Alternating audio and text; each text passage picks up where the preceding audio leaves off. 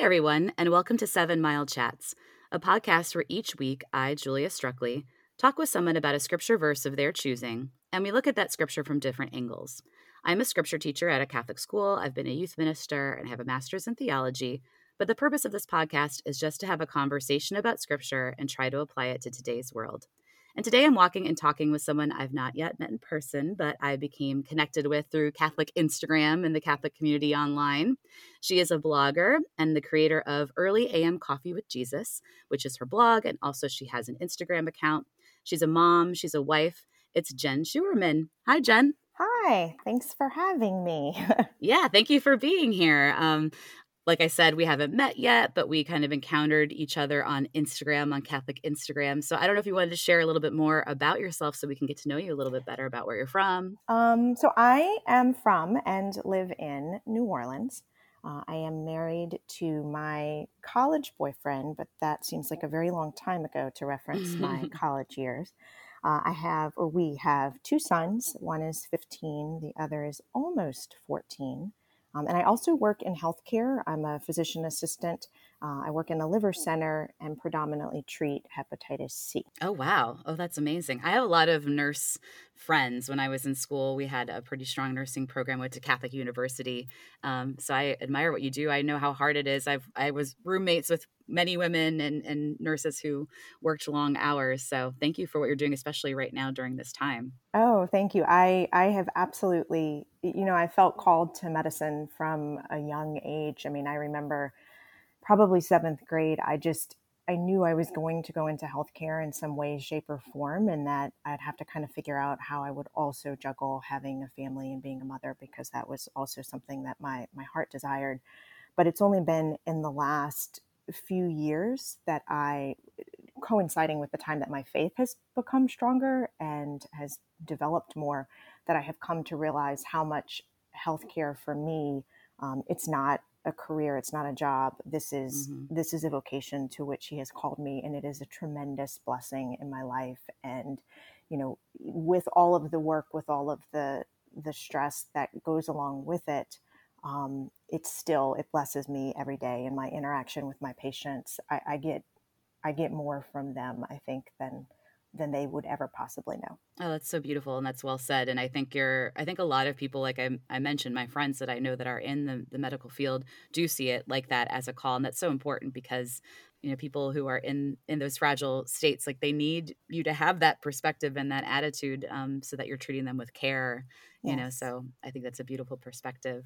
I am so excited to talk to you about this passage. It's one of my favorites. And I feel like I say that about a lot of scripture passages, but this really is a good one. So you've chosen John chapter 4, verses 4 through 14. It's the encounter with the Samaritan woman. So I'm going to have you read that, and then we're going to talk about it. Okay. Let me say first, when I was sending you the choice for this scripture passage, my first thought was, oh, I bet someone has already done this. It's not going to be available, just because I know so many people know this passage. So I was very excited to see that it was still an option for us. Yes. Yeah, it's meant to be. It's funny. And there's so many more. I'm like looking at that list when I send it to people. I'm like, man, we've covered so much. But then there are so many, passages out there that I'm like, oh, we haven't done this yet. Or like, why Right. haven't we done this one Right. yet? So this was definitely one of them. So thank you for choosing it. Well, I'm glad it was available. So I'm reading from my original Bible that I got several years ago. It's the NIV version. Okay. And this was the book that I was reading when I first read this passage. And I've got all these notes all over the margin. So I'm going to try to read Great. only the typed words and not all of my notes that are everywhere. Okay. Now he had to go through Samaria. So he came to a town in Samaria called Sychar, near the plot of ground Jacob had given to his son Joseph. Jacob's well was there, and Jesus, tired as he was from the journey, sat down by the well. It was about noon. When a Samaritan woman came to draw water, Jesus said to her, "Will you give me a drink?" His disciples had gone into the town to buy food. The Samaritan woman said to him, "You are a Jew, and I am a Samaritan woman. How can you ask me for a drink?" for Jews do not associate with Samaritans." Jesus answered her, "If you knew the gift of God and who it is that asks you for a drink, you would have asked him, and he would have given you living water." "Sir," the woman said, "you have nothing to draw with, and the well is deep. Where can you get this living water? Are you greater than our father Jacob, who gave us the well and drank from it himself, as did also his sons and his livestock?" Jesus answered, "Everyone who drinks this water will be thirsty again, but whoever drinks the water I give them will never thirst. Indeed, the water I give them will become in them a spring of water welling up to eternal life." Okay, so this is such a beautiful passage. There's so much there. I'm just going to give a little bit about where we're at in John's gospel. John is not synoptic. The synoptic gospels are Matthew, Mark, and Luke, and so they have very similar stories and kind of similar content and ways of writing. And then John does his own thing and just really elaborates and gives us such a rich gospel. And in these early chapters of John, he's called the 12, and John just kind of launches right into Jesus's ministry. There's no infancy narratives. There's no baby Jesus stories, as I call them with my students. It's just he's starting with Jesus's ministry and just going really into it. And he's, chapter 2, we get Jesus's first miracle already. So in this encounter, and this is in chapter 4, with the Samaritan woman, John mentions that, the Jews and the Samaritans don't speak. He mentions it right there in the passage. And so that is important to know, the relationship between the Jews and the Samaritans. And so that makes it even more significant that Jesus is stopping to talk to the Samaritan woman. It's also important to note that John mentions the time around noon. I had a deacon tell me that most of the women that would go to get water, and they would do it in the morning before it got really hot. In the middle of the day, it's the hottest time of the day. So the fact that she's going at noon would maybe signify that she has a checkered past, or maybe is somewhat of a social outcast, which we know women were kind of cast aside during this time anyways. But so Jesus really doubles down on his going against social norms by talking to a Samaritan and making it a woman who's probably a little bit, outcast herself. So that's kind of where we're at in the significance of this in general. But my first question to you is, why did you pick this passage, Jen? Wow. So I picked this passage because it was in reading this passage that I heard Jesus's voice speak to me for the very first time. Wow, I mentioned to you that I'm going to try really hard to get through this whole podcast without crying. No, feel free. The Holy Spirit moves in. The Holy Spirit moves in tears. I welcome it. So prior to this time when I read it and heard his voice, certainly I had read this passage before. I had heard it read at Mass, I'm sure countless times over my 40 years at that time. And this was the first time, though, that the scripture verses came alive for me in a way that I had never before experienced. Suddenly, everything was very real. Jesus was very real. I heard his voice speaking to me personally. And that kind of changed the course of so many things that I have done. So that's ultimately why I chose this passage. Thank you so much for sharing that. I don't know. I was born and raised Catholic. I'm kind of a cradle Catholic, and we've heard so many scripture passages, as you mentioned, in the Mass. And so I think it's important to note those moments, as you pinpointed, like those specific moments where we hear Jesus's voice. Hopefully, we've all had at least some kind of encounter that we can recognize God's presence at this point in our lives. For me, like that passage, I've discussed it on the podcast before, was probably when I was in college. And it was the raising of Lazarus in John's gospel also, Yeah. Interestingly enough. But that's a passage I can always go to and has throughout my life kind of, I know I heard Jesus speaking to me when I heard that in that moment. So thank you for sharing that. No, you're welcome. With us. No, yeah. Thank you for sharing. So probably some background information will kind of better explain what happened as I read this passage and how these individual verses spoke to me in so many different ways. I kind of have lived my life as this type A, be on the top of your game, always has a to-do list, always focused on scratching things off on that list, goal-oriented person. And, that approach has served me well in life. If you look at what the world says you should accomplish or achieve, I've been able to do so much by living within that mindset. And there was a period several years ago where, I kind of transitioned from doing all of those things to maybe doing those things a little bit obsessively. There were some unexpected medical things that happened in the family, basically some things I could not control. Mm-hmm. And so I think in response to these things happening that I didn't like, that I couldn't control, my planning, controlling personality sort of kicked into overdrive, and I began to maybe near obsessively control everything and try to make everything perfect. And whether you were talking about my gym routine, my diet, the way the house needed to be kept, with regards to cleanliness, what I was expecting from my children, what I was expecting from my husband. I mean, everything I was obsessively trying to control and make very structured and follow these rules, these arbitrary rules that I was setting. Mm-hmm. And again, to the outside world, it probably looked like I had everything together. More than one person, referenced, you're like Superwoman, you can do it all. And I would hear those words and something just felt not right, because I knew that somewhere inside of me, something was off, even though I maybe was painting this picture of perfection for everyone to see. And so, some other things happened, and I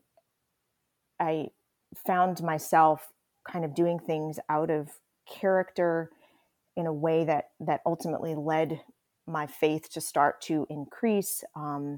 I had an acquaintance who was diagnosed with cancer. His wife had a very strong faith and kept a blog of their journey. And so I began to recognize there's another way to live. Whatever she's doing, despite all of the stress in their world, something about her, and I now know it's her faith, seemed to allow her to still have hope and peace. She wasn't becoming an obsessive, crazy person the way I was in response to the things I couldn't control. And so I began to seek out anything having to do with my faith and attending church services more regularly. And I found myself on this Preached Silent Ignatian retreat. Now, despite the fact that clearly the title says silent, I did not realize that I was going to be silent for 3 or 4 days for the duration of this retreat. So when I actually got onto the retreat and realized I was not going to be able to speak for this time, I suddenly became very anxious, very upset. I was very worried that I was going to somehow misuse this time on the retreat, that I would finish the retreat and look back and feel like this wasn't productive. I wasted my time. I wasn't able to get anything done during this time.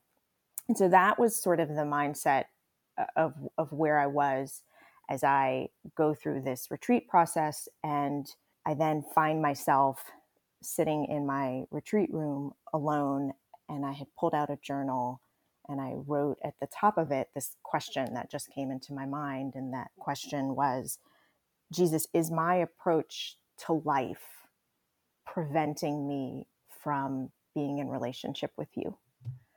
And then in response to that, I pick up my Bible and just start reading through this scripture passage for the Samaritan woman, which had been a recommended passage to read from the retreat facilitators. And after I read through the verses that I just read, I couldn't move on. I couldn't keep going. Every time I would try to read the next line, I couldn't concentrate. I couldn't focus.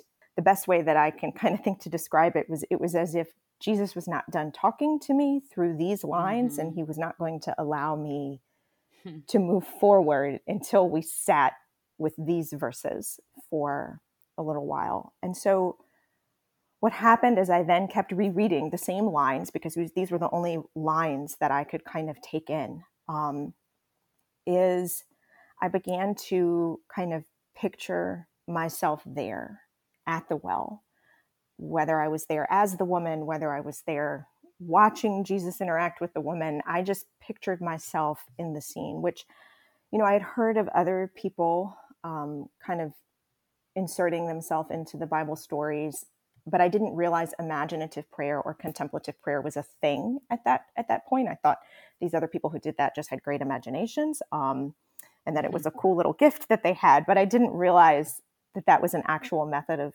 praying. And so I did start to do that, and it was the first time that I did that. And what happened was, instead of me reading all those lines that I just read with my voice, which is sometimes critical, judgmental, it could be very harsh when I would speak to myself, the voice that I heard as I put myself in the scene was anything but harsh and critical, condemning. It was full of compassion and loving and kind.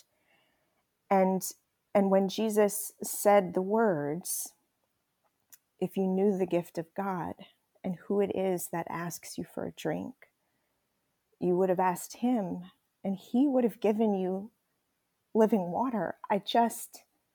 Everything around me stopped. And I just kept hearing him say, Jen, I am right in front of you.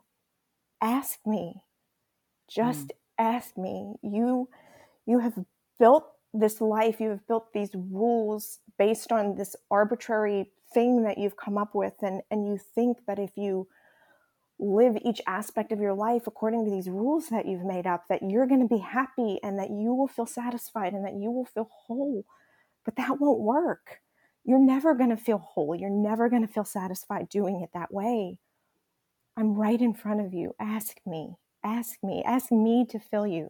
Ask me. And I just over and over and over again, I could not go past that line, but it was suddenly personal. And he wasn't asking the woman at the well. He was asking me to ask him. And everything just changed for me at that moment. And so that's the background of how. Yeah, no, that's really beautiful. I can relate to a lot, and I'm sure a lot of our listeners can relate. I am also very type A. I don't know if you do Enneagram at all. It's kind of like a Myers-Briggs kind of. Yes. Do you know what are you a one? No, so I have looked into it before, but then I got kind of overwhelmed and stopped and just put it aside. Sure. It's not for everybody, but I found it helpful. And so, yeah, as you're talking that, I'm like, oh my gosh, I can totally relate, because I'm a one, which is like the perfectionist and the overachiever and the, there's a lot of good qualities that we possess, but yes. I had a similar conversion story. Mine happened a little bit when I was younger, and I won't get into all of it, but in my teen years, like just kind of, we put so much pressure now on students and kids to achieve so much in academically. And I kind of have reached this point of like, I'm not perfect, and I don't know what to do with that. And like you were mentioning, just those moments of when we're no longer in control. And I find myself doing it now too, like, especially with quarantine, we were all thrown for a loop of like, we're not in control of this, Right. so what do we do? So I think that your story can relate to a lot of people. So I appreciate you being vulnerable and sharing that with us. And that practice of putting ourselves in scripture is a very Ignatian. So that's probably why they were having you do it on the retreat. It's like that imaginative, it's very Ignatian, and it's helpful. And me as like a scripture scholar, it's hard for me. Like my faith kind of started that way, is like doing the Lectio Divina and the Ignatian stuff. And then now, as I've kind of gotten further in my career, like I get so focused on the academics, and I'm like, I want to thank you for kind of taking us in this more spiritual direction, because I'm like, okay, let's get into the John. Let's get into what does he mean by this? Let's get us into the horror. And so I'm constantly thinking of all that stuff, the academic stuff, and not so much just like, Jesus is speaking to me and to us in these words. And so what does that mean? So I thank you for sharing all of that. Oh, you're welcome. It was the first time I had ever experienced that, instead of words on a page, instead of me reading about something that happened to someone else, this was the first time that the scripture actually came alive in a very personal way. And one of my goals or objectives since then has been, I just I think that many people don't realize that that's possible. I think many people have not had that experience, or, Mm-hmm. maybe they're aware someone else has had that experience, but when they read scripture, it's not something that regularly happens to them. And so my hope is that just people becoming aware of it would maybe change their expectations as they read, or Mm-hmm. their approach to how they sit down with the Bible. I mean, I can certainly pick up this passage and read those same lines in a different mindset, not expecting to hear from the Lord, not expecting to receive anything from him. And I don't hear anything from him in that setting. And there's a difference just within my heart when I sit down sometimes with the Bible. And it's an intentional but subtle shift in my heart Mm-hmm. position as I begin to read his word that I think sets the stage to allow him to speak to me in that way personally, as opposed to, oh, I read a story about this woman who went to the well and Right. Jesus asked for water. There's a shift there, but I think there is a part of that we have to do a little differently when we sit down with it. No, I think that's really well said, and it's a good reminder, like I said, for myself, because I don't always approach scripture that way. I'm always thinking about, and I mean, there is something, not to discredit, like there is something I get a lot out of when I add the historical Oh, context to it. You know what I absolutely. mean? And not so, but I mean, I'm not saying that you're not saying that, but I'm trying to, I guess, do some self talk right here. Like I'm like, it's still okay that I do that, but again, I'm grateful that you're pointing out that this imaginative and putting, because my initial thing is like, well. And even I think we can benefit from this is like putting ourselves in the woman's perspective, maybe not just like what she would have been thinking. So I don't know if you want to maybe speak to like, what do you think she would have been thinking when she encountered this? Yeah, so absolutely on those lines. So I kind of knew when I sat down with the Bible that day, I was vaguely aware there was some sort of issue between the Jewish people and the Sumerians, and that, there was somewhat of quote unquote breaking the rules. Jesus was sort of going against the cultural norms. Like I had that sense. I can't say that I would have necessarily known great details about the historical context of it. But I had some vague awareness of that. And then, the few lines in the passages that point out, Jews don't associate with Samaritans.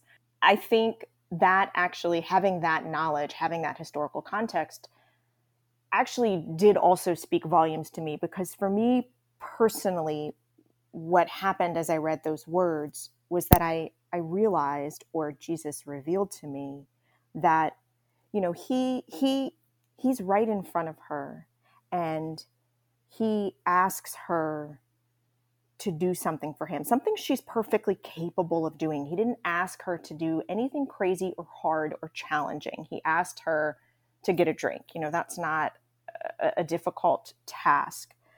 And her response to that, her immediate response to that, was to focus on the rules, not what Mm-hmm. Jesus had asked her to do, but the rules. And I had been in a place where I was living my life focusing on the rules I had made for how every aspect of my life needed to play out. And so Jesus asks her to do something. She responds by bringing up the rules that would prevent that from happening. Jesus doubles down and comes back more, saying, look, I'm right here. I can give you living water.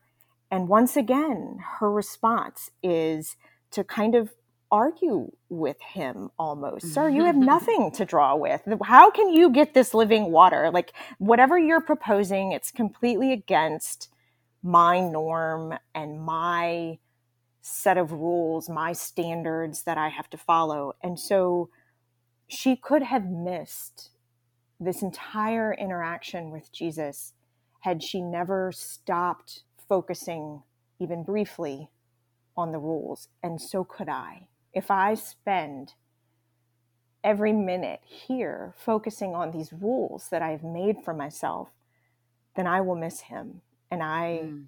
I will not see him. And so, like, I want him to show me where am I getting so caught in the rules that I'm missing you?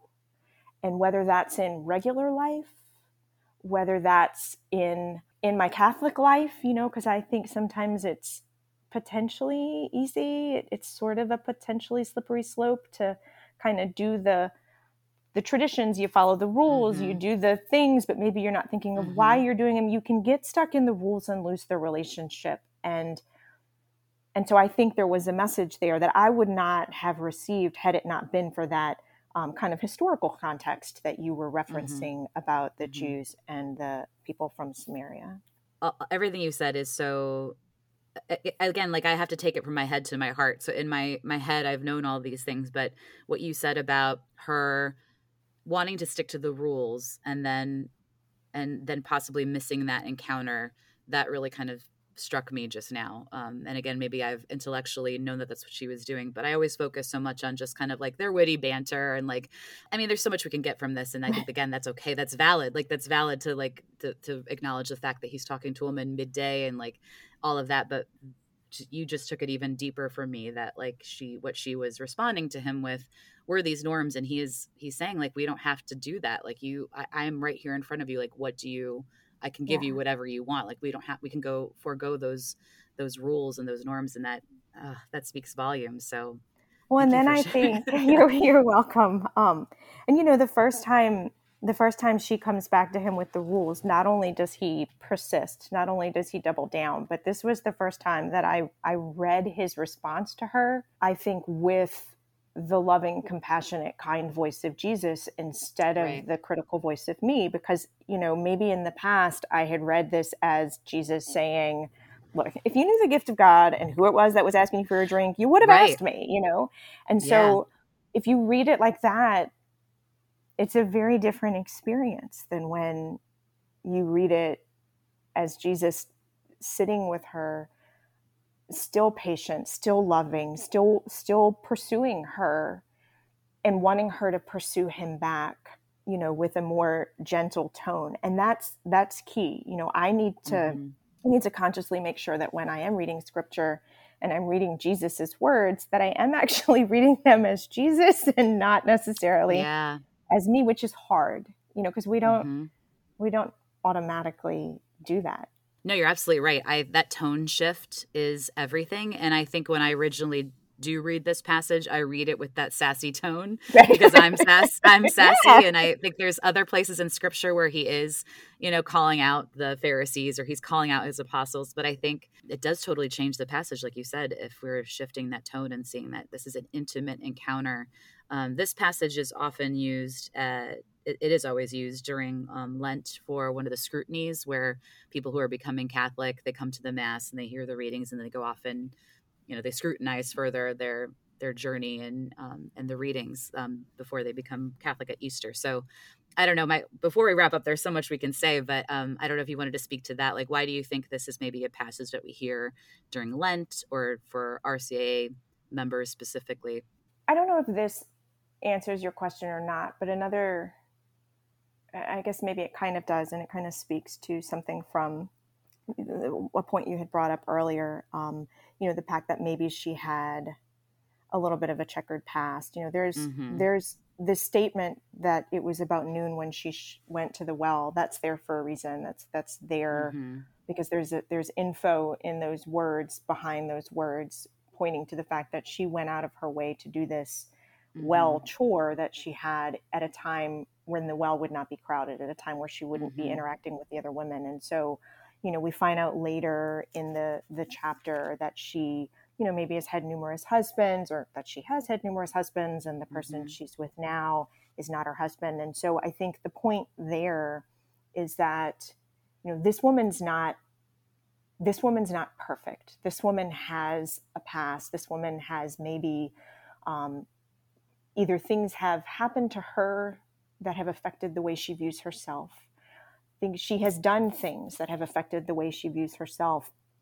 She does not appear to be this perfect, completely put together, everything happening correctly, clean, without sin person. Yet this is the woman he came for.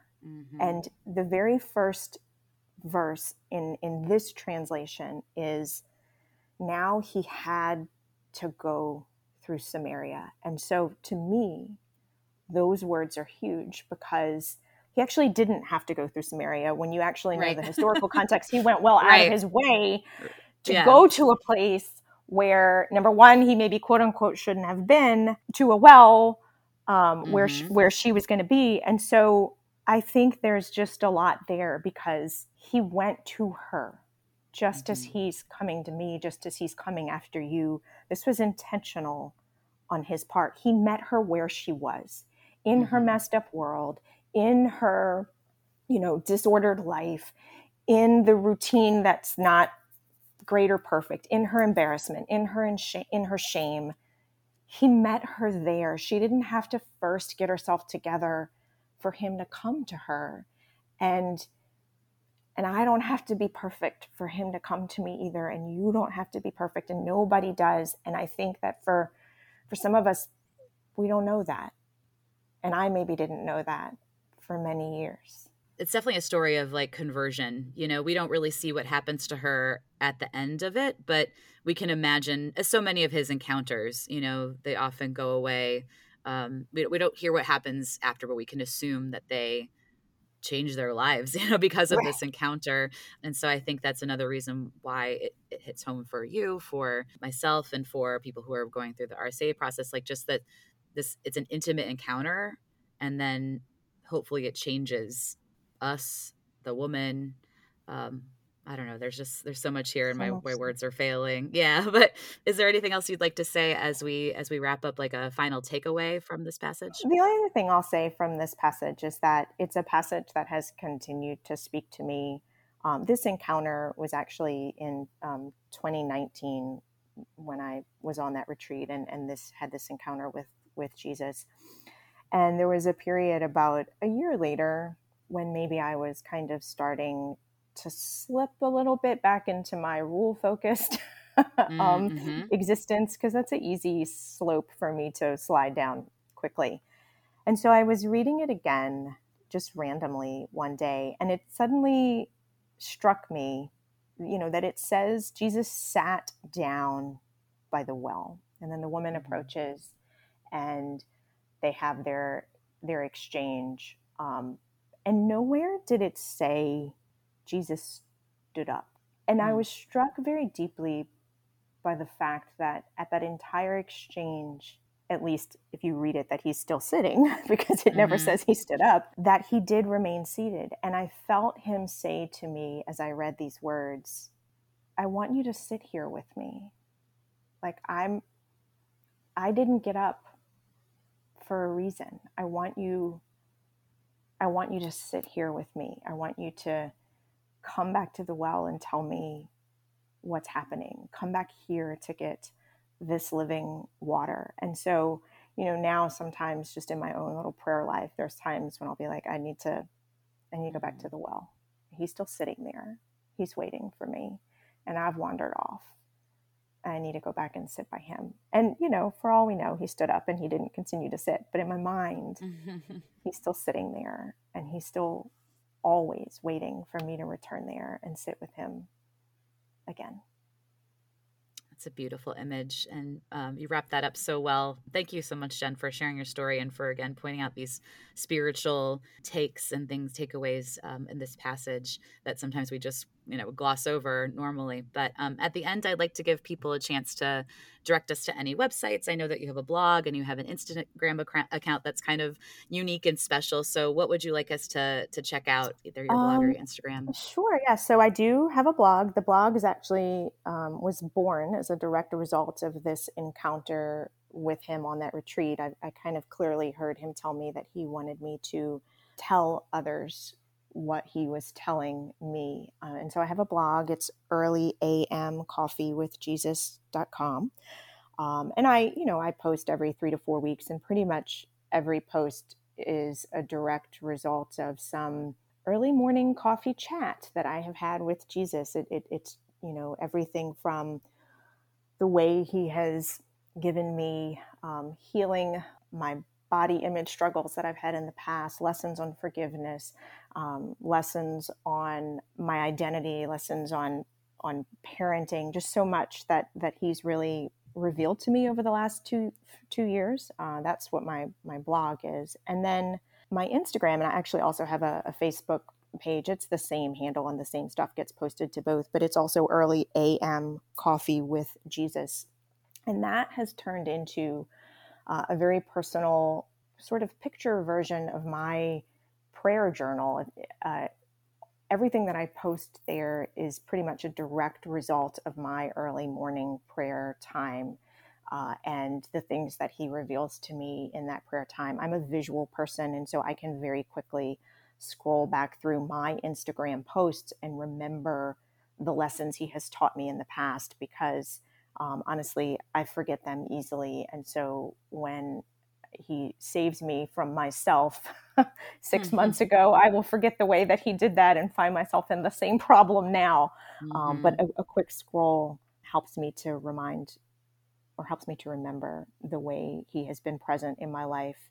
And he is always present in my life if I just make time for him. And so the Instagram page is not so much about me. It's more about the conversations that I have with Jesus and the things he has revealed to me over each prayer session that we have. That's beautiful. It's such a cool way to use Instagram. I know that I'm constantly, reminding myself. I'll go back through pictures and be like, oh, I remember that event, or I remember doing that, to remind myself of things that I've done. So it's cool that you're using that as a reminder of your prayer moments. I think that's beautiful. If you all would like to check out me on Instagram, I'm at 7 Mile Chats, all spelled out.